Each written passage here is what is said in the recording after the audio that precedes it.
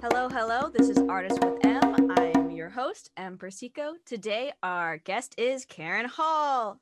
Say hi. Hello. Yay. So, what kind of artist are you? A cellist, a character actor, a clown, a podcast host, a backpacking enthusiast? Would you think that all those are good labels? Yes, all of the above. Yay. Or attempting all of the above constantly. Yeah, cellist, I guess, is primary. Musician is sort of like, I don't want to say the default, but what I've been doing the longest. Or just being a general idiot. I feel like I've been doing that probably most of my life also. Right. But most people don't know that there's an actual comedic form called the idiot. That's true. Yeah, Are you referring to that? I mean, that was some of the first clowning I did in LA, but I was being a cellist with the idiots. Wow. So I didn't fully get it even yet. Yeah, so I mean, I've definitely been being an idiot for like most of my life. Like a goofball? Yeah, like a dummy, just general. Oh man, I can relate. I've always probably been a comedic clown before training, because clowns are clowns before any training is involved. The question is always like, is it nature versus nurture? And like my dad would like watch Weird Al videos with me like before I could comprehend that I was watching Weird Al videos. So so it's like the default. Yeah, it's a deep-seated internal, because people will be like, I didn't expect that out of you. And I was like, what, to be an idiot? I mean, I guess because it's like I'm 5'10" and I'm blonde and I'm thin and you're clean and you look like a go-to. I look like a presentable person, and then I like walk on stage and I look like a just like idiot, like no boundaries idiot. Yeah, so which is always like the characters. Like, I played with clowns in LA for so long.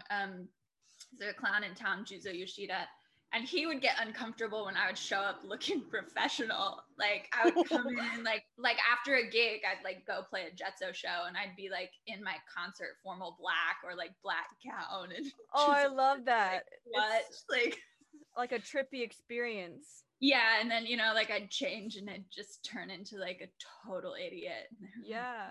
It's like seeing Santa in his day clothes. Yeah, maybe. I don't know. It's just like there's something wrong here. Yeah. Oh. No, my life is a life of polarities for sure. Because like I play classical music, I act like a complete idiot on stage, and then I like change into cargo pants and stop shaving my legs and run away to the mountains and like and backpack. Live in a tent for like 3 days, and people are like, where are your high heels? And I was like, well, you don't need them on the mountain. Yeah, I need them in LA. Where's your makeup?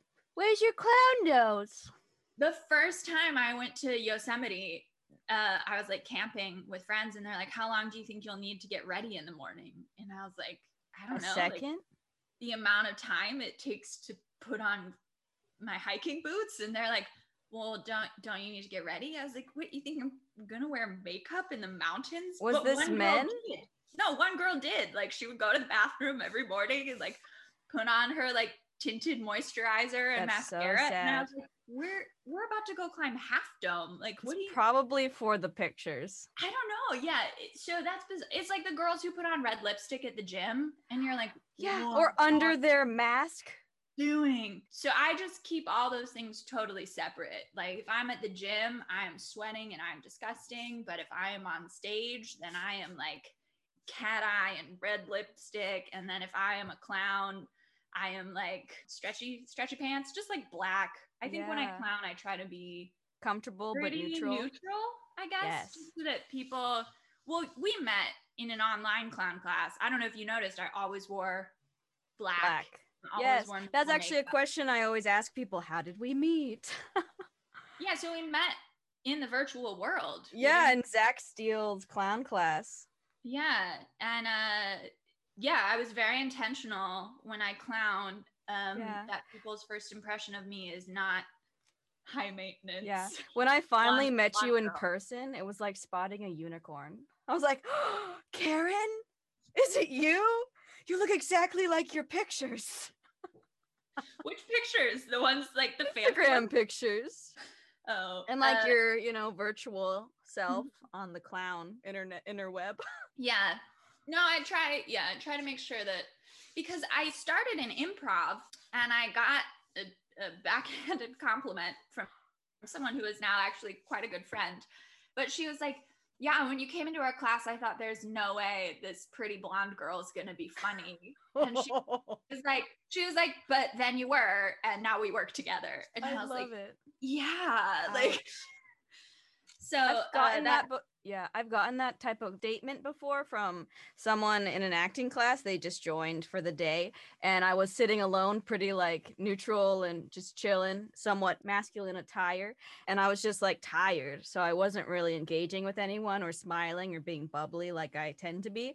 And so after she got to know me that day, actually engaging with her, she's like, wow, I did not expect this at all. Yeah. Who knows what people think? It's bizarre. I mean, it works in your favor, I guess, if you're going to like scene studies. Yeah. I don't know. I try to show up to clown pretty neutral and then transform. And so it's fun when I've transformed, because I feel like then I'm fully lost. Yeah. Which is also a really fun place to be in. It is. It's the magical sweet spot of life. And so many people don't get to tap into it. Even as I like create characters, like when I was at Groundlings or whatever, it's like, I would have friends be like, I didn't even know that was you. And I was like, yes, that's what I want. And that's a fun place to get to. But it's all, when I clown, I for sure try to be as neutral as possible before everyone's like, she's just a blonde girl. Yeah. I love seeing your different characters that you post on Instagram. Like that bro, like from a fraternity bro without your makeup and your hat backwards. You're just like, what's up? Yeah, I think that one of my friends actually told me, she was like, you look like every guy that I slept with in college combined into one. Compliments. I was like, that's high praise. That is. Yeah. Thank you. Without your makeup on and your like almost docile face, it's just like, what's up? Dead eyes. Right. Yeah. Someone texted me one time and they were like, I thought this was your brother. Oh, winning. Yeah, that's good. And like, yeah. Who puts that on their Instagram? Yeah. Before we podcasted today, I looked up your character reel. Don't spit out your tea. It was very entertaining because usually I just see you like in the neutral Karen, when we're just juggling in the park or eating. That's neutral. Yeah. Like, most people, that's already crazy. You're like, I see you when you're just normal and trying to learn how to juggle in the park. Yeah, and eating Mediterranean food with me, eating hummus.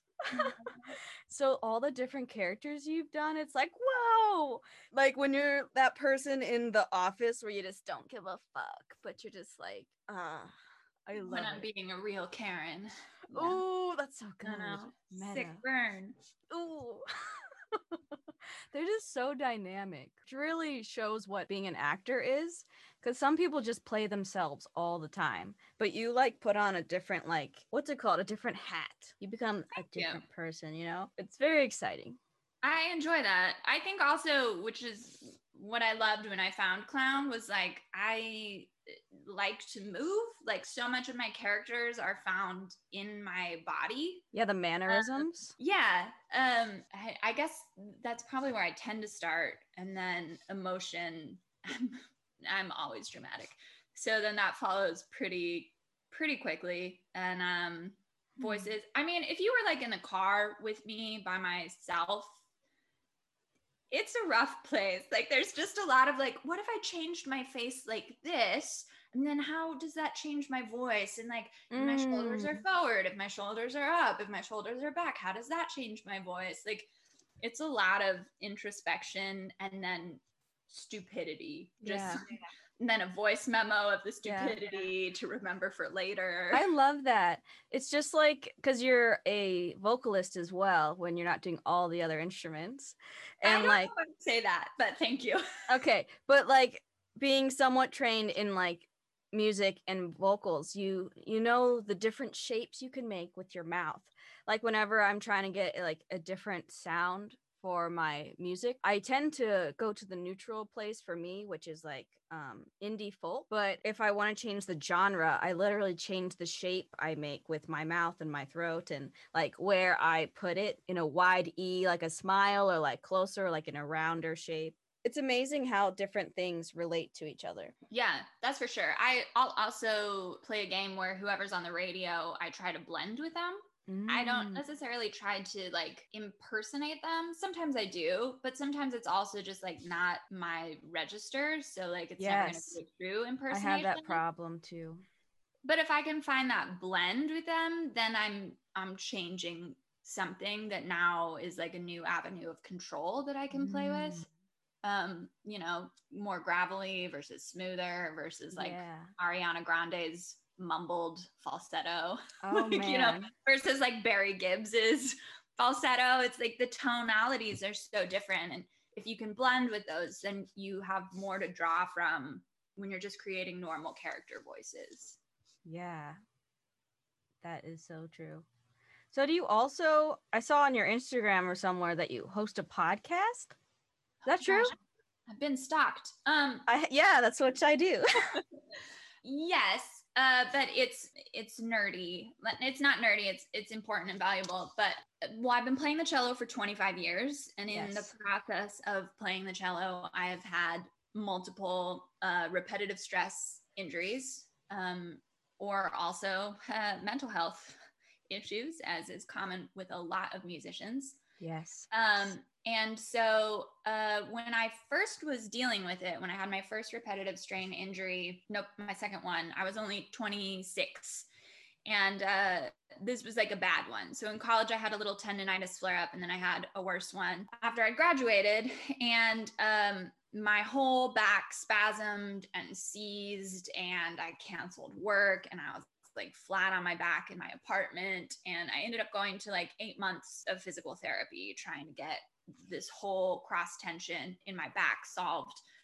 And I remember Googling like physical therapist, musician, LA, and there was nothing. At the time, there were no hits, and this was like 2011 or something. So that had sort of stuck with me. And then a few years later, I got into a car accident, and I took the impact in my rotator cuff. And again, I was like trying to find physical therapists who had experience specifically working with musicians, because it's a hard thing to explain to someone. Like, I need to do this thing that tortures my body. And they're like, okay, well, you should stop doing it for a while. And you're like, the thing is, I can't, and I won't. Like, you know, this is my life. Exactly. It's my identity. It's my paycheck. It's my art. It's my creative outlet. It's what people expect of me. And these layers just pile up. And so sort of after being inspired by the lack of information available, my own personal journey through a lot of pain, both physical and mental, and then really looking at the way, like I used to run marathons, and I used to really think about the way that people would train holistically for sports, like the breakthroughs in sports medicine and everything like that. And I was like, so where is the stuff for musicians? And so the podcast I host is called Musician Health Resource, and I have a business by the same name. It went on a hiatus this year because live concerts and musicians working is on a hiatus this year. So I haven't been very active about it, because I was basically running a series on injury and injury prevention from repetitive strain, but we're not doing anything repetitive right now except trying to get out of bed every morning, and it's a struggle. So yeah, so I was basically interviewing experts in the field of performing arts medicine, and then you know, podcasting what their research is finding, which so since everything sort of took a break, I've been actually just this month getting back into the headspace of like, how do I bring this back, and what'll it look like? I'm still paying for web domains and hosting, and it's taking my money, so I might as well use it. Might as well get it going again. But you know, the pandemic has been really tough for artists who are used to connecting with people, who are used to making money, So it definitely, for me, there wasn't like a pivot. It was just like, this needs to just rest right now and regroup. And that's good that you're able to allow yourself to rest in certain areas, because people put too much pressure on themselves and then sometimes you crack. Yeah. And that was definitely in the beginning, back in like April, I was kind of working on some pivoting ideas and it just wasn't happening. And I was like, I can't do this. Yeah. Right now. There's not enough in my tank at the moment. Sometimes it's not worth it anymore. Yeah. So, and the good news is there are significantly more resources available to musicians currently. When I started the project in 2018, there was nothing. And even when I came back to it in the fall of 2019, like a year later, it was just like, now there's like maybe 20 accounts, which is still like nothing, right? When you think of like the whole world of musicians, or even student musicians. So there's definitely still room, and it's definitely an emerging market and an emerging need. Yeah. And I'm just glad that people are starting to become more aware of what resources they're not getting, and just creating it themselves and reaching out to other people who don't really have a platform at times, like the researchers you've been talking to. Yeah, for sure. I think they're all like thrilled that there's like a young person that's like excited about it or sees value in what they're doing. Yeah, I think also like sometimes people in the sciences or in healthcare are not as comfortable with their voice. Like that's something that has never been an issue for me. Right. Like, I don't mind talking. Well, you're more in a performance life anyways. Yeah. And they probably got used to like hiding in their books and in their research, but then when you don't practice something like speaking to people, it can get really hard. Yeah, even a lot of musicians, like a lot of us put our voice out through the instrument, which was actually really freeing to me when I found improv, because I was like, oh, I don't need a funnel right now. Like now I can just go direct. Sometimes it's valuable to put it through the instrument, and sometimes it's more valuable to just be.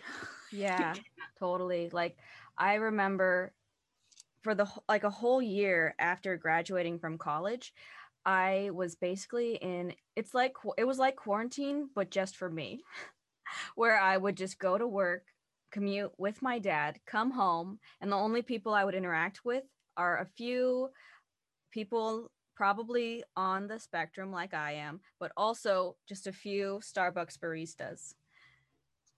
And so social interactions for me were rough, and I had to get used to different greetings again. Like people would say, good morning, hello, and I'd have a response for that. But then when they would change the greeting to happy holidays, I would be choked up like I have no response. What do I say? Dang it, I'm frozen. Right. So I can imagine how like researchers can become inside of themselves, but also performers. Oh my gosh, I'm lousy at a party. I'm not good. Like I am a wallflower. I am stressed out. If I have an alcoholic beverage, now I know that I'm stuck, and it becomes even more miserable because I'm like, well, I can't get in the car and get out of here. Like if you were to put me in a bar and be like, work the room, like I would be sweating. And then I step on stage and I'm like, this is fine, or I like totally get I'm you. teaching a class, totally fine. One-on-ones, great. I love one-on-ones. Like if I just get into a situation where it's like, here's like 5 people, they might know each other. You only know one of them. I'm just like, I shouldn't even be here. Why did I come? Yeah. That's why, like, as the host, I like to introduce, like, I only have parties of 5 or less or more, usually just 5, unless everyone already knows each other. But as the host, I introduce everyone and how they're related to the person that they know. Like, oh, hey, this is such and such grandma. Oh, I love that person. It's not that I only invite grandmas, but that's an example. The happening party. It is. That might be more my speed. Yeah. If it wasn't a pandemic, we definitely would have had a five or less party with some clowns and make some sweaters. I'm so sad that the pandemic has shut down LA again, because I was gonna bring my sweater decorating stuff so we could like decorate sweaters in the park. Oh my gosh. Yeah, everything. I haven't gone outside. It's too stressful. No. I can't do it. I can't do it. All right, change the subject. I'll get stressed. No more pandemic. Okay. What has been a fun project that you wish you could do more of when the quarantine is over? Oh no, is that related? It's hopeful. It's okay. It was a transition. I miss improv a lot. I was thinking about this. I live off of a portion of Hollywood Boulevard, and I walked all the way down to the Sephora at Hollywood and Highland to buy mascara. And I was like, well, I could buy it online, or I could just get exercise and go to this store. There were 2 other people there. It was very low risk. But so yeah, I walked all the way down there, and I walked past both the old building that used to be IO West and Second City. And I just was like, I miss improv. And like, I love sketch, I love clown, but there's like a wit that improv has that clown doesn't have as much. Because like, I mean, you are trying to be smart when you're playing improv. Like Second City kind of has this saying, like, play to the height of your intelligence, whereas clown is just like, go out there and just be kind of dumb. Be yourself, be normal, but don't overthink it. Yeah, there's just like a speed and a wittiness and a like the group mind of improv, which I think also is because I've been by myself, where I was like, I miss this so much that I would go back to like level 1 just to like do it again, you know, just to like have an excuse to start again, get into it again, to do it. Because I mean, I liked Groundlings, but it's not an improv school. It's a school that uses the tools of improv to create some characters for sketch. And I have a lot of fun with that. I was invited to Writing Lab, and then a pandemic happened, so I haven't taken it yet. But yeah, there's just the group mind of improv. I think I'm just at a spot where I was like, I really miss that. I've been wanting to get more into improv because I've done a little bit of improv. Like when I was first getting out of my shell of being a hermit, I did a improv class for like professionals who need help public speaking and talking normally. And but later on, after I did a few clown classes, like I repeated the same clown classes until I became more comfortable. But then after that, I did musical improv, and I was going to retake it because I like to retake classes, but of course, not everyone signed up, so it fell through. But I really want to start doing improv again as well, you know, and do it so often that it becomes natural, because it's hard for me. It's really hard for me to do anything without lots of practice and become comfortable in the form before I can be comfortable in myself in the form, you know? I think that's natural. That's like everything. Yeah, exactly. How you achieve mastery of anything. Yeah, totally. Speaking of improv schools, what is IO West? Because I've never heard of it until I saw it on your resume. Oh, well, it doesn't exist anymore. Yeah. In fact, IO Chicago doesn't exist anymore. Wow. They are both now closed, but that's where like long form improv was invented, and that is what UCB now. That's what you'd study there and what they teach there. Basically, people who went through the program at IO West started UCB, or they went to IO Chicago, not IO West. Sorry, misspeak. People are particular about that. Yeah, and then they, started UCB with those similar tools. I loved IO. It was my favorite place. It felt like my comedy and my brain had found their happy spot, and then it was closed brutally. Yeah, so. It's wonderful to find a place that it feels comfortable to explore with other like-minded creative people. And I don't know if it's because I'm a musician. And so naturally, as a musician, you're already keeping a lot of balls in the air. Like you're aware of so much more than what you're doing. Yes. And so long form improv to me is that same thing. Like, I guess for me, it felt like I just transitioned like jazz. Like, it's just like, oh, here I'm doing a different thing. It's music. It just doesn't have my cello, but it's that same idea of like, here's A, and then here's the little bridge, and then here's B, and then here's the little bridge. And like, yes. Yeah. I totally got you. For me, it was a really fast. Yeah. I found the similar thing in musical improv because it is music. So there are A's and B's, literally. Wow. Yeah. I love finding resources, but also spaces to exist in and do these type of things. Just like that's why I did this podcast, because it's a place where I could talk to my friends and ask them personal questions about their art, and it's okay, and then share it with other people, you know? So I was even thinking last month when I was going to more clown things, thinking, oh, I would love to do improv so I could practice and hang out with my friends and get better at improv. So I'm like, I might as well start an improv group. At least a virtual one to start out when the yeah, so let's do it. Let's try to do some improv. I don't know what it's going to be like virtually. Yeah, I'm like afraid. Yeah. I don't know. There were some things where I was like, I can't do a watered down version. Maybe like, after everyone's vaccinated, we can do it in the park. Yeah. But I've definitely found that to be true about everything, where people were like, we could just do this online. And I was like, can you? Some classes are perfectly fine that I would not have thought. Like a juggling class. I would not have thought it would be okay, but it was good. Because then you can focus on what you're doing and then pay attention to the juggler coach and then do it again. And then they record it and they send you your little victories. Like, look at the After Effect like dance move after you finally caught the hat on your head. I was like, yeah. Yeah, it's amazing how some things translate almost, I don't want to say better, but it allows you to explore a different area of focus. Like I find that with my teaching, there are some things that I'm like, you know what, I cannot teach this as well across Zoom. But then there are other things where I was like, oh, I can actually teach this better across Zoom. So really? I'm just gonna. What was the thing that was better?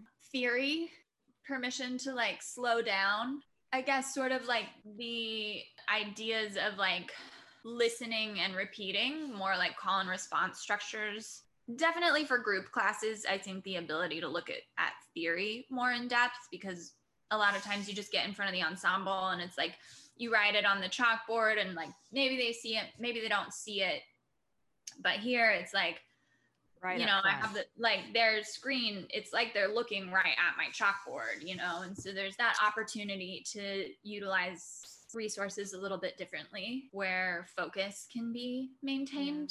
So I've definitely enjoyed exploring that with my group classes. And you also do one-on-ones?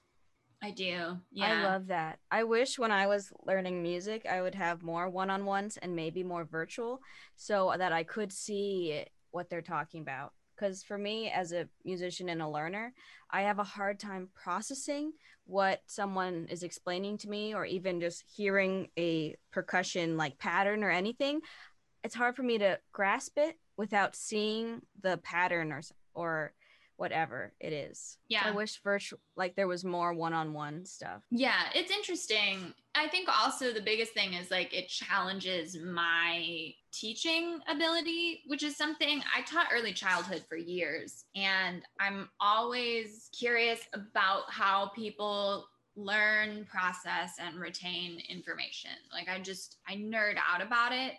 And so for me, it's like if somebody's not getting something, that's 95% of the time on my end.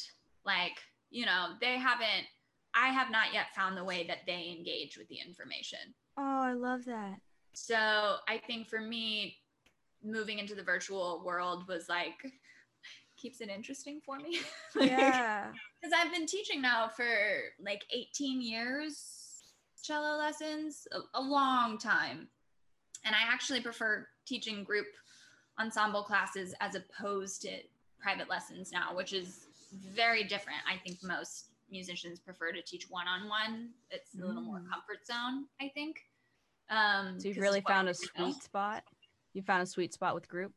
Yeah, I think improv definitely also helped with that. Like just the idea of like, how do we get on a group mind? And then how do we move that into ensemble work? How do you get all these people, especially like middle schoolers, you know, to think a similar train of thought, to work towards a similar goal with support of one another while also respecting my leadership, you know, but also taking responsibility for themselves, you know, having intrinsic motivation rather than like an external force. Yeah. As the conductor telling them what they need to be doing. That's so true.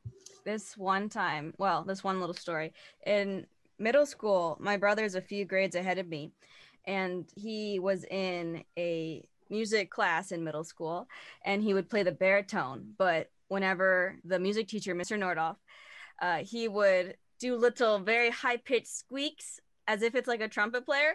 And I'm sure Mr. Nordoff knew it was him. And then finally, a few years later, my senior year of middle school, 8th grade, I guess that's not how you say it, but I did choir for the first 2 years of middle school. And then the third one, I was like, let's learn a little instrument. And so I show up and I was like, what's up? And he was trying to convince me to go back to choir before getting to know me, that like, you don't really want to do this. They need you over there. But then he found out I'm a good student and I don't like make random noise squeaks in the middle of class.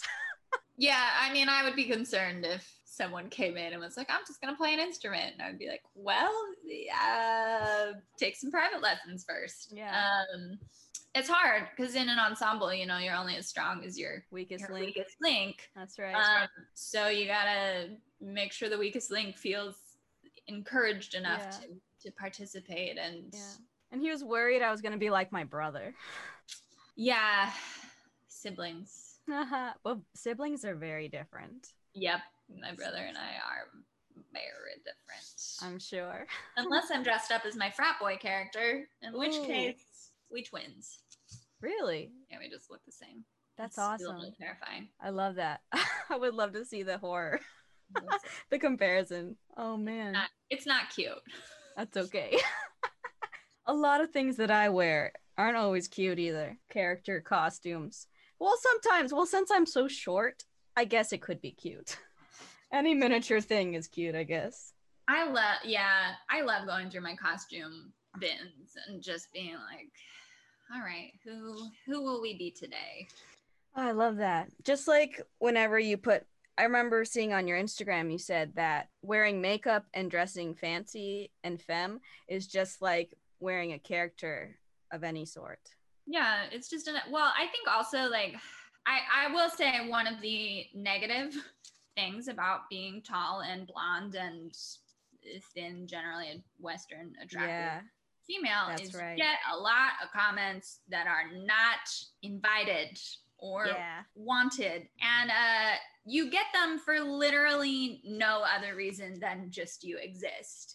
And it's very frustrating. Like, I did not handle it so well in my 20s, and I like shaved my hair into an undercut, and I'll be honest, I did lose quite a bit of work, but it was definitely it was like one of those things where I was just like, if you like me like this, then now I can trust you, because it was just like, I'm just getting harassed and people just want something out of me that I'm not gonna give them. I totally understand. And it was very frustrating. And then the beginning of the pandemic, this time last year, December of 2019, I had booked like a hair modeling job, and then I had my hair dyed red and I cut it into like a cute little pixie cut. And then the pandemic happened, and I've just been growing it out and doing nothing. And it's gone back to being long and blonde and feminine again. Yeah. And so it was just like frustrating to me that I could, you know, post basically the same photo, like the one of me with like a shaved head, you know, holding a cello. Then people would be like, oh yeah, that's Karen, you know. And then this same photo, like this the same. The only thing that has changed is like now I have long blonde hair again. People are like, oh, someone's acting thirsty. And I was like, what? Wow. Like, just I couldn't. I was like, that's so aggressive. It's just another costume. It's all it is. It's just like, this is genetics. The hair, it just showed up this way. It just showed up this way. Same makeup, same face, same Karen. I totally get it. I'm not thirsty. I'm sorry, gentlemen, if you're listening to this. I'm not thirsty. It showed up this way. That's amazing. Yeah. I love it. I definitely feel that, where I'm just like, you know what? I shouldn't have to sacrifice me at neutral. Yeah. In any way. I can't help the way I showed up on this planet. I totally understand. Like, when I first cut my hair short for like exploring my gender in high school, people weren't as nice to me at all. You know, people in my town in Simi Valley, they weren't very nice in 2010. And like, people are nicer to me now with how I look, but I think it's mostly because they think I'm a child who is dressing whimsically. You are definitely a lot shorter than me. I am. We're a foot away from each other. Yeah. Yeah, it's just bizarre to me, because I was also like, if you just scroll down my Instagram, like, don't scroll down the instrument. Yeah, you're gonna see also, Karen in wigs, and Karen as a frat boy, and Karen wearing a stupid mask that she made in a mask making shop. Yes, that was an interesting mask. Like Karen in a clown nose. Like, they're just Karen in cargo pants on top of a mountain, and no makeup versions of me. And, you know, it's just like, it's just another phase. This phase has not changed who I am or what I'm asking for from you. It's so true. Like, when I dress more femme and like stereotypically pretty, like, I take my glasses off, I put makeup on, I look like a stereotypically pretty person. And if I wear femme clothing, people are so nice to me. It's almost annoying how much nicer they are than if I don't wear makeup and if I have my glasses on. Yeah, if I wear my glasses, I'll wear it when I want to be taken seriously. I'll put on the glasses, and I do get a lot more respect. If I want to get served faster at a bar, I know, like, just put down the hair, put on the heels, and first of all, they can like see me like across rows of other people, especially with some heels on. Exactly. I'm like 6'1", 6'2", and so it's just like they just look up, and there I am, and I'm like, yes. You can never see me in a crowd. Yeah, I remember like back in my 20s, my friends would be like, "How did you get your drink already?" And I was like, "I don't know. They see me. I'm pretty. I'm tall. There you go." Like this foot, like a good 6 inches above everybody else, and that's amazing. Just like, yes, I would like a Scotch neat, please. Yeah. Like, you love the scotches. I love the scotches. Yeah, there's no mixing, there's no shaking. They look at me. I say like Talisker neat. They pour it, they pass it, they pay for it. Done. I love that. So would you like to perform a little cello for us? And then we'll talk a little more? Oh my gosh, we're already at that stage? Well, it's already like an hour. Oh my gosh. Okay. Yeah, so this is the fourth movement from that same suite. So it is the Saraband from suite number 1 for unaccompanied cello by Bach in G major. Yeah, I'll just play it and we'll see what happens, because I don't have my music.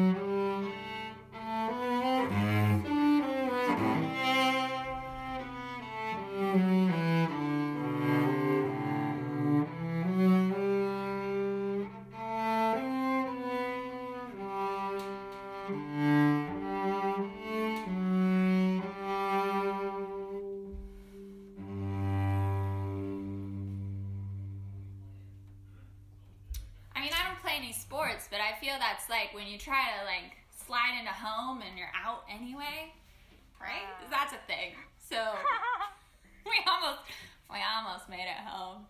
That's okay. Do you have a little excerpt of one of your favorite cello songs? Like a little like, ooh, ooh.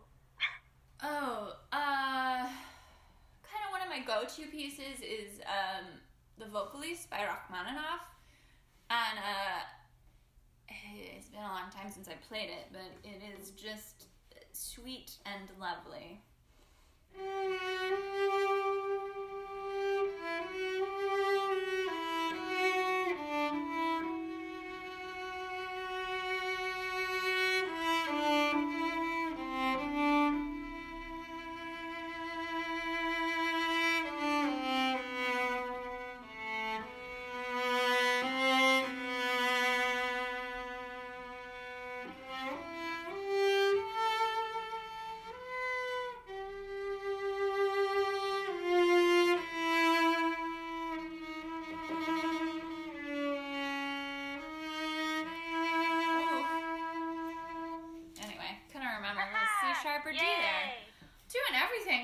Today. That's okay. Yeah, I love that one. Everything that I like is like sad and melancholy. And then you emote the sad. I'm a sad clown. It definitely comes out, I think, in the pieces I gravitate towards. I totally have a similar problem with all the songs I write until recently are so sad. Yeah. So sad. Which is why you called me a vocalist, which is a title I might not deserve, but I did a COVID collaboration while in quarantine back in like May, and we did a cover of Swing Little Girl by Charlie Chaplin, which he wrote for the intro to The Circus, and I had gone down like this deep. Today. I went down this deep rabbit hole of Chaplin music, and I'd just been like listening to all his scores, and because he wrote the music for his films also, and so I found Swing Little Girl like buried in there, and I was just like, oh my gosh, it's so lovely, it's so charming, and so I did a cover of it, and it's like maybe the softest I've ever seen myself. Like it was a little uncomfortable when I first started watching it. Like first of all, it's too much of me on camera. There's like 4 me's on camera. I was like, that's a lot of me right there. But it's so soft and so charming, and I'm just like, who is that person? It was a version of me I hadn't met before. I don't really think I think part of it comes out with kids. Like with kids, I just generally like love them. Softer. But I'm also like excited about them because I was like, somebody my maturity level, like we're hanging. Yeah, the clown conundrum. Yeah, right. So it was just so strange to find this like soft version of me that wasn't sad. Because I think generally when I express vulnerability or I'm on stage in a very open way, it leads to tears just like all the time. And it's so hard to be genuine and like in a happy, blissful way than just like so sad and crying. Yeah. I don't know why we have this problem. So it was, that was an interesting thing for me to discover about myself. Or I also think a lot of times with the cello, because I'm female and I did experience a lot of this is a boys club, or like, you know, we're only going to give you an elevated position if we're just looking for someone hot on camera. There was a lot of that sort of like mentality that I had to deal with from like high school till like age 30. And so also like I think when I go to the cello, there's like, if I'm being joyful with it, it's almost like it's because I'm being aggressive and I feel equal in some way. Like I can hang with the guys, like I can play just as like heavy and aggressive. And so I think that's also a place that I go to with the cello. It's like unusual for me to just play happy music on the cello, because it's like I don't really know what that is. Like, yeah, what is happy music? I understand. I feel like it's more vulnerable to share joy with people in like the raw sense than it is to share sadness, because people are used to sadness in music. And oh yeah, especially on the cello. I mean, it's just like it's written for it. But I think even with the cello, like a lot of times people want it to be warm or even like sensual. Like there's this famous female cellist. She was sort of the first one to break through. Her name was Jacqueline Dupre. She passed away very young, and but she was like the first one that, like, you know, was equal to the male soloists. Like she had kind of this level of respect, and I don't connect with her because every time I listen to her, everything feels romanticized to a level where I'm like, I don't know. I don't know. Is that what that composer was thinking? Like, was every song just like a love song? And, you know, that's her filter and her connection to the instrument. I don't know. I never met her, you know, like, but for me, I would almost like get aggravated when people would compare something I was doing to one of her recordings, because I was like, well, I'm not her, and I don't even like her recording on an artistic level. I want to make a different choice, and you're like binding me to her choice. Right. And I don't like that, you know? It's probably because they have no one else to compare you to, because they're like not going to compare you to men because there's so many out there, but there's just this one that they can compare you to. Right. And maybe they could, like, maybe she went more towards the sensual feel in her music because a lot of men probably avoided it, and they kind of assume women would maybe be more sensual, and so maybe people were more accepting of what she was doing because of that, and because she's a woman. Like, oh, it's because you're a woman you could play like this, and then I mean, that makes a lot of sense, because sort of the only other cellist on the scene before her was this Canadian cellist named Zara Nelsova, and she actually changed her name to sound Russian so that she would be respected, you know, and they call her like the queen of the cello, but it was like, you know, like, first of all, she had to be the queen of the cello, right, and wear these like puffy, absurd outfits. But then on top of that, like, she had to change her name to exist inside of this, like, masculine world with any sense of respect. So it's like, you know, there's just fewer females on the scene. And, yeah, I think there was something always, like, I didn't shy away from being aggressive on the instrument at all. Because I was like, well, you know, if they can do it, I can do it. Like, maybe I have to work harder. I got like toothpick arms, you know, but like, if they can do it, I can do it, and I'll get there. I'll match them. Do you ever get pushback, just like on, was it SNL when Will Ferrell made a joke in front of Amy Poehler? It's not cute. Oh yeah. Oh my gosh, I get pushback constantly. I mean, I lost a ton of work when I shaved my head. Yeah, like, I'm not gonna lie. Yeah, there's a lot of pushback. I think just for like daring, just for anybody who's like, you know, I'm gonna do this. I definitely experienced it in high school and college, and I definitely didn't stand for it when I went through it the second time around in college. I was like, nope, already played this game, not gonna play it again. But I think there's just like, there's a natural warmth to the cello, which is great. I think it's its biggest asset.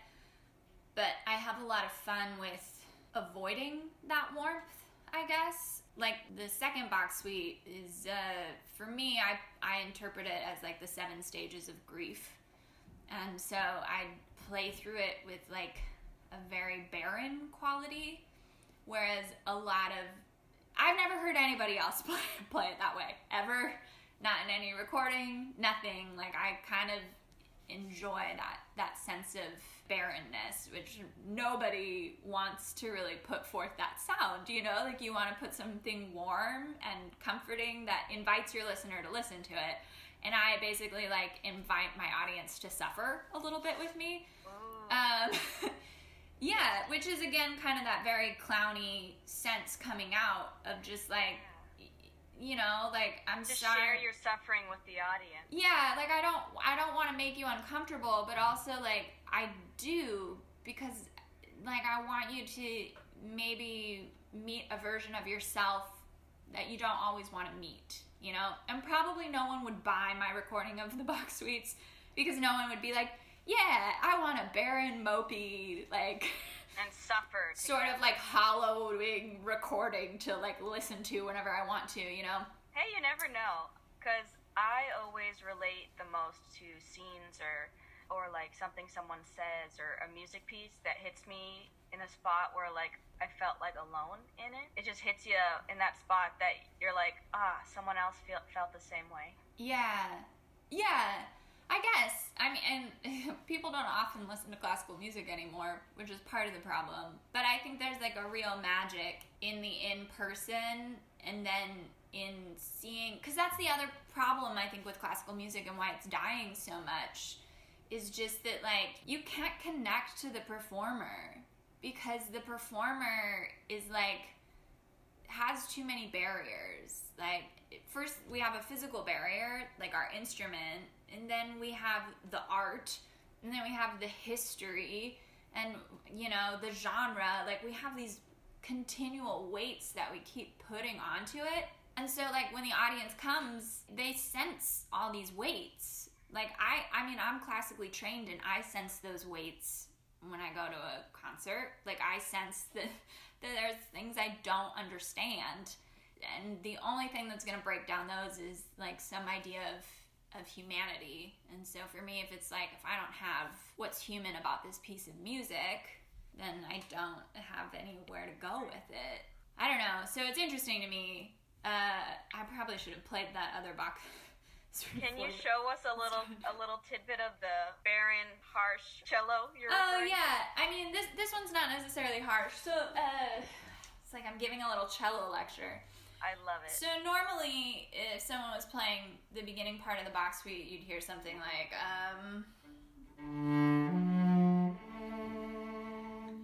it's like very warm sounding. I don't know if that sounds warm across Zoom. When I play the first three notes, I play... So there's like, I don't know, it just like sits in sort of this like brighter... You mostly want to avoid that popping kind of open sound as like a general rule on the cello. Like, you always want to mute that and sort of hide it within. And I get a lot of pleasure out of just sort of like sitting on it.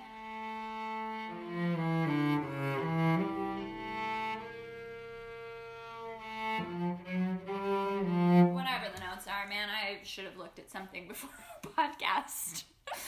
I don't know. I hope you can hear that across the recording, but it is a very different tonality that like immediately you're stuck in. Yeah. It feels like it could be in those creepy movies, like Uncanny. In Uncanny movies. There's a whole genre of uncanniness. I didn't even know that. Yeah. Yeah, it's I don't know, and it's on my Instagram, the whole thing, and I also, when I record for Instagram, I take room sound, and I do one take, so there's no like, I don't edit any of the Bach Suites when I put them on. They're so what was that one called? That was the prelude to the second Bach Suite in D minor for solo cello. And, I don't know. I think I have it actually right here, but I do. Nope, I don't. I only have page 2. Where's page 1? I found it! This is the weirdest podcast I've ever done. Perfect. I know. Usually I'm like all put together and prepared. I'll try and like at least get the first couple measures.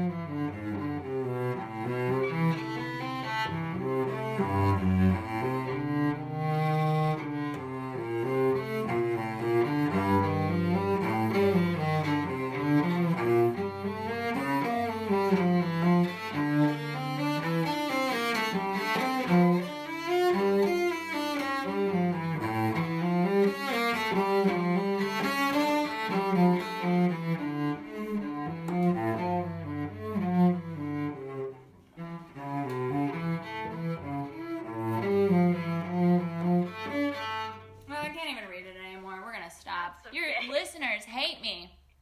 No. Look how tiny these notes are. I don't have my glasses on. Oh. I'm sorry, podcast listeners. No one's gonna take you seriously without them glasses. That's right, you know. Yeah. I don't know. They're sampling.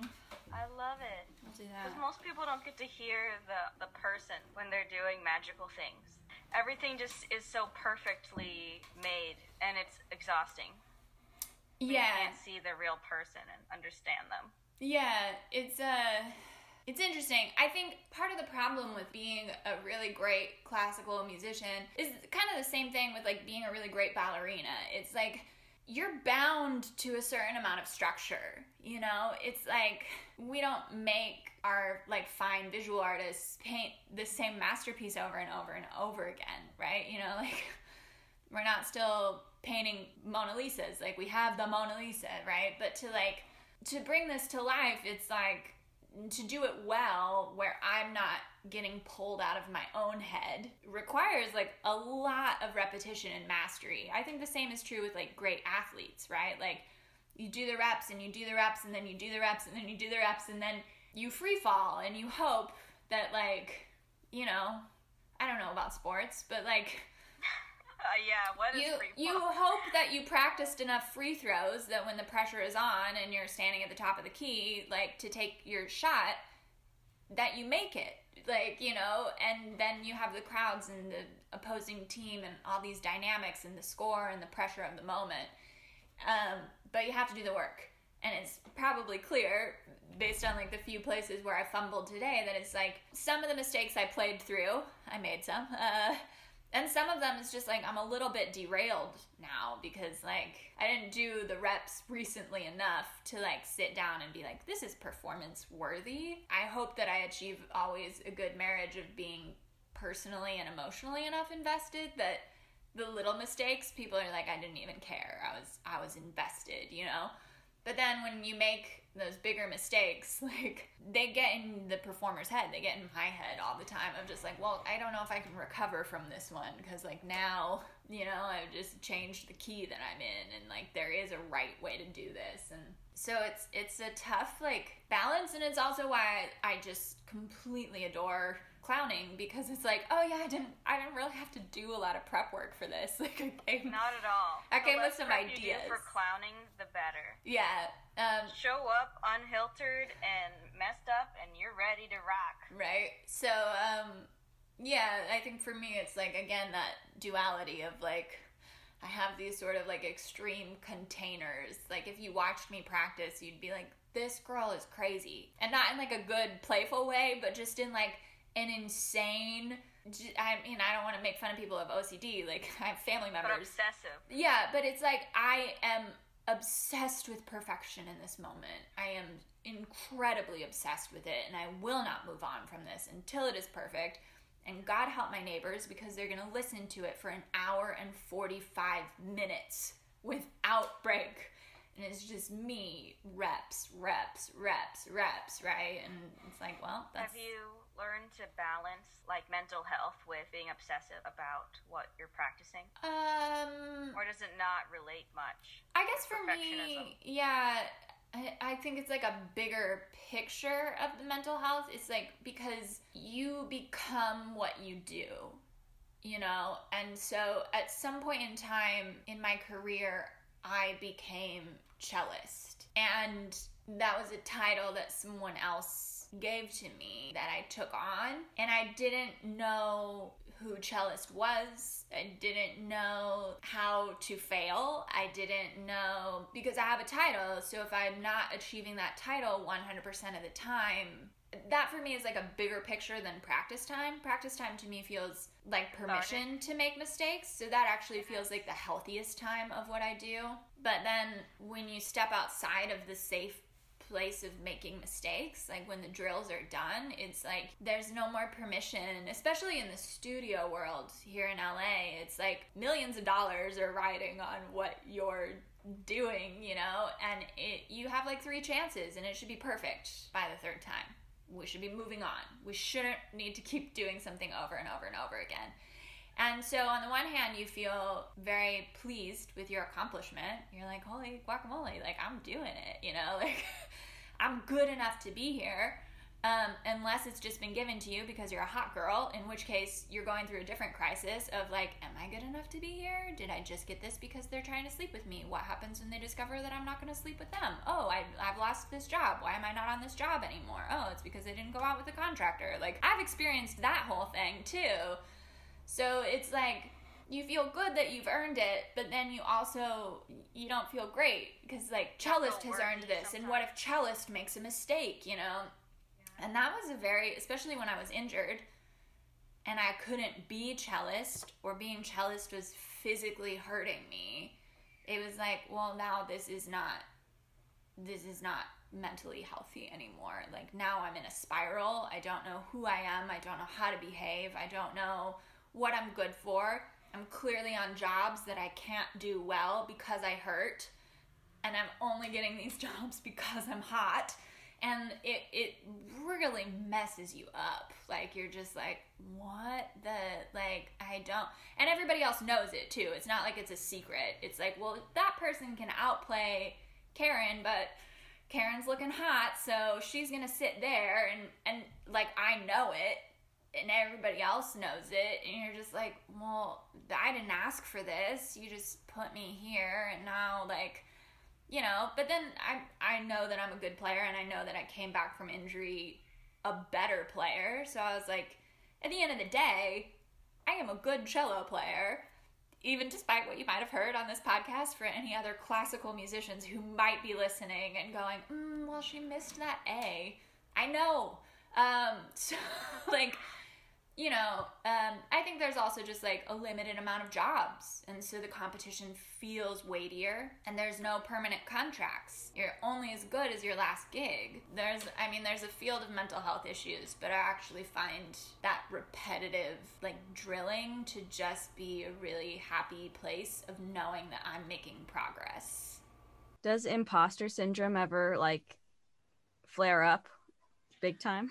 Yeah. I've gotten better at it. The more I do the work, the more comfortable I feel in accepting the results of my work. When I started the business, there was a little bit more imposter syndrome of like, well, I'm not qualified to be a business person. Like, even this year in the pandemic, filling out unemployment, it was like, did you look for work within your skill set and qualifications? And I was like, okay, let's check out my skill set and qualifications. I can play the cello, check, no jobs. I can teach the cello, check, it's summer, so there's a limited amount of jobs, but also, like, I don't have a teaching credential to become a full-time music teacher, and I don't have a master's degree, and education is on freeze hiring, so no jobs there either. And then I can clown and write sketch comedy, and like, okay, does somebody want to give me a job doing that? You know, so there was a little bit of like, this is what I'm qualified for. And when I started the business, it was definitely like, am I qualified for this? Like, yeah. Have you found that character work helps at all? Like, becoming different characters, does imposter syndrome spark up less since you're always playing different roles? I don't think so. I think like the roles that I play, it's always pretty clear to me that I'm playing a character. I think in real life, I like to play shades of Karen who are real. You know, like, I really do like to not shave my legs and go to the mountains for a week, you know, like, without seeing other people. And I really do like to, you know, sometimes put on makeup and red lipstick and heels. And I really do love fashion, and I really do teach children and crawl around on the ground with them and act like, somebody told me one time, they're like, you're too pretty to be a teacher. And I was like, well, I'm a teacher, so I don't know what that means. Like, wow, I want to be a very good teacher. And wow. Like, we're just confused. Like, you sit on the floor with the kids. And I was like, yeah, they're 5. Like, that's where they are. That's where they are. That's where it's cozy. Let's be there. Exactly. I love it, right? You know, and they're like, oh, like, I'm singing like head, shoulders, knees, and toes, and like jumping around and I was like, I don't know, like maybe someday I'll be too old for this. Might as well do it as much as I can right now. And like, they don't know that you would be doing this stuff without the children there. Right. That's the other thing. I was like, lady, I don't need kids to be doing this. Like, I'll do this by myself. Someone like diagnosed me one time. They're like, Karen, do you think that you enjoy teaching children because you feel like you're still in touch with your childhood that way? I was like, for sure. Like, they thought they were like telling me this revelation about my life. I was like, yeah, that's exactly why I do this. Like, yeah, I feel like all clowns have that internal youthful child life inside. That's what we always want to play. We don't like big groups all the time, but we want to play genuinely with like the small people that we like and know. Yeah, sure. We'll put the outfits on. Yeah. So it's interesting. I don't know if like I think of like my business as a different character.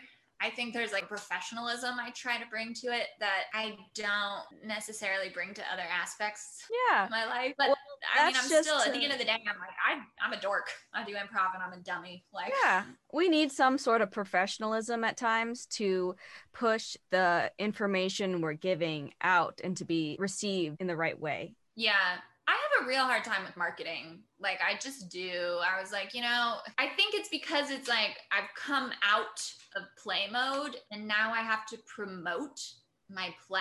And I was like, well, that feels gross because now I'm back in like my rational state of mind, and my rational state of mind doesn't feel like telling the world that I'm great is like the right choice here, And I had a friend who he does work in marketing, and he was like, well, you're too close to your product because your product is you, and you'll never market yourself effectively unless you're a little shallow and delusional. And I was like, so you're saying I'm rational? Good. Like, it was like, it's a nice place to come back to be like, at the end of the day, I make pretty rational adult choices with like my food and my finances and my habits and like. It's such a struggle as an artist though to do it, to do both sides of it. Because you have to have a little bit of like, yeah, I'm the best, I'm awesome. But then you also have that real little sensitive part of being an artist where you're like, this is my special thing. I love it. This is my thing. I'm so insecure. What if no one likes the thing I make? But then you're also are that thing where like, yeah, I'm a badass. Take me on. It's hard. I think like finding the stupidity has been almost like made it easier for me. Like I have this little like googly finger puppet set of eyes that I've been like playing Christmas carols with, and people Hanukkah responding to that positively. And I was like, great, because it's like no one else is doing something that dumb. So either you're going to be like, what a waste of this art, or you're going to be like, oh. And I think like a big curiosity for me is how do we make music more interactive? Like maybe TikTok. In a way that, and I feel like, I don't know, I would just enjoy watching those silly little eyeballs moving around. So that's kind of I guess like I feel better about it than I would being like, here I am on a gig with like so-and-so, because it's like, I mean, I've worked with like really great artists, but at the end of the day, I'm not like running for a photo with them because I'm like, you know what, I'm also cool. That's kind of how I felt. Like I did a musical last summer with like the cast was like a couple celebrities, and I was just like, or their celebrity friends would come see it, and someone would be like, are you gonna get a photo? I heard so-and-so here. And I was like, they came to my show. Like, let's just like, I'm not about to like, yeah, if they want a photo with me, I was just like, like I was the one on stage. Like, I don't need to run out and fawn over them or anything. I feel the same way. I feel the same way. Jack McBrayer came to our musical, and he was like standing by my stand. So like I came out to get my stuff afterwards, and he's like, oh, excuse me, sorry. He's like blocking my way. And we actually know a lot of similar people in the comedy world. And I was just like, hey, I know who you are. I used to watch you perform at IO West. And, like he's used to people being like, you're that guy from 30 Rock and all this stuff. And then we talked about improv for like 25 minutes. And people were like, oh, you finally found a celebrity, like giving me a hard time. And I was like, oh no, we were talking about improv. And they're like, we have mutual friends, mutual interests. Yeah. I was like, people literally talking. All we did is talk about improv for 25 minutes. That's it. Just like nerding out about something that we both enjoy. Yeah. And people have too much pressure. Like they put too much pressure on the word celebrity and on the entertainment and sports people, because everyone we know is connected to someone cool that someone else has seen. Right. It's the town we're in. Hollywood and LA is the place. Like even my Simi Valley, a lot of like interesting like child actors that started out as child actors, they're from Simi Valley. So this is just the SoCal, the place where everyone's connected, and we shouldn't be overwhelmed by celebrity anymore. It's like, yeah, I get it. That person is my neighbor or something silly. Like, yeah. So it's just fun. It's like you can't feel like an imposter, but you can't feel like you're superior. You just have to be like, look, I'm doing my work to the best of my ability, or to the extent that it brings me the most happiness and the most joy. And then, you know, the chips fall where they may. Like, right. I'm not going to ladder climb over someone else. But I'm also not going to like let them ladder climb over you. Yeah. I'm not going to diminish my own skill sets or abilities in the process. So is it the pursuit for joy? Is that what drives you with these passions? Yeah. I mean, personally, or what drives you? I think just connectivity. Like with other people? Seeing other people discover is something, I mean, that's why I still teach and why I'm very passionate about music education, is that there's an opportunity for someone else to discover their joy. Because like, you know, sitting buried in a symphony as my permanent job is not something that I think would bring me joy. Right. Because the music stands like prevent you from really connecting with the audience, and you're all blocked in, and you might never see who's been watching you and crying from that little solo you had or something. Yeah, that's definitely a portion of it. And I'm really excited actually in January. I'm live scoring a theater show, a storytelling piece called An Iliad at a Noise Within theater company in Pasadena. So I'm pretty stoked. It is kind of my biggest credit where I actually get the credit. Like, I'm not buried in an orchestra.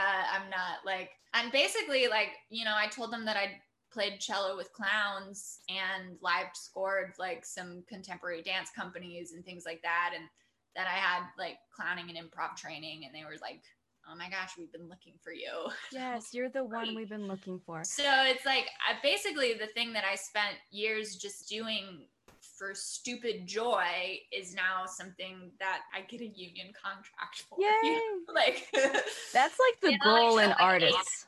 8 years, but you know, I'm doing it. That's the artist goal, I think, to really just go for all the things you love, and then maybe something comes out of it. Yeah, I love it. I'm super stoked about that. What is live scoring? Is that what you said? Yeah, it just means that there'll be like a certain amount of improv that happens based on what happens in the moment. But also there'll be more like kind of standard like spotting, I guess, where I'll see, you know, what blocking they want to stick with. But yeah, live scoring just means like I'm not playing something else that has been written and I'm memorizing it, and I'm not going into the booth and recording it separately so that then it's added to what you're seeing. It's part of the performance, the live experience. It's not ever really exactly the same as before. Yeah. Just like any theater show, there's always a little something that changes. Yeah. I just consider myself an actor, but instead of speaking and having blocking, I will be putting it through the instrument and responding like visually. I love that. That's so good. Yeah, I'm pretty excited about it. Wow. So one last question. So since you backpack so much and you love nature, has nature influenced your life or art? Yes and no. I mean, I think that like most people wouldn't maybe see the correlation. I grew up in the Northwest, so it's like literally the entrance to the Olympic National Park Visitor Center was like at the end of my childhood street. Like it's So where in the Northwest? In Washington Gotcha. State, out on the Olympic Peninsula. Yeah, so I mean, it's something very like foundational that I think I experienced by default so much in my childhood that it feels very like comforting to walk into the forest or to go up into the mountains. I'm not so much of a beach person. Like, I don't swim. I definitely don't tan. I mean, I can swim, but I'm not just like, let's go to the beach and like lay there and then hop in the ocean and then get out and lay there some more. That's not so much my jam. Mine is like, let's drive up this mountain road to like a vista and just be, or like hiking to an alpine lake or anything like that. So there's, I think, a real like childhood comfort in doing those things. Also, I mean, I unplug when I do those things. There's not a lot of reception when you're buried deep in like Angeles National Forest or anything like that. So there's like a forced unplugging that allows space for new thoughts to happen. And also, I mean, I'm religious, I'm a Christian. I think not a ton of people maybe in the comedy community know that, because, you know, the church and the theater haven't had like a long-standing good relationship since ancient Rome. That's not always been stellar. But I've definitely, for me in my Christian faith, like, I believe in a creator God. I don't need to like split semantics. A lot of people will be like, well, you don't believe in science. And I was like, look, I don't care if he designed evolution. I don't care if it was 7 days and he created it. But a very fundamental tenet to like my belief is that my Father in heaven is a creator. And therefore, to emulate him, I have permission to be creative. You know, like, he's loving, therefore I am loving. He's forgiving, therefore I am forgiving. Mm-hmm. He's a creator, therefore I'm a creator. And for me, that's nice. Yeah, I find a lot of freedom in going out into nature and being like, hey, this got here somehow. And so like, what can I put out into the world? And someone will be like, wow, this got here somehow. And so that, I think, is pretty personal. I don't think probably very many people know that, but I love it. Now the podcasts know. So yeah, it's a place of definite renewal and refreshing. I like that. So thank you so much for being on Artists with M. Yeah. Maybe one day we could do it again and do more little cello excerpts. I'll practice next time. It won't come at the end of like, I did some recording this week and like, I can't play any of that for you because it's going to be into released, the world. But it was like, it took up quite a lot of time. So I'm sure, and energy. Yes. An emotional space. Maybe once quarantine's over and you're back performing live, we can do another one. Yeah. Or just anytime that I practice. Ooh. Yeah. It would be nice to catch up though with where you're at in like a year or something. Oh, thanks. Yeah. Hopefully I'll have made it, whatever that means. I don't know. Okay, well, thank you. You're welcome. Thanks for having me.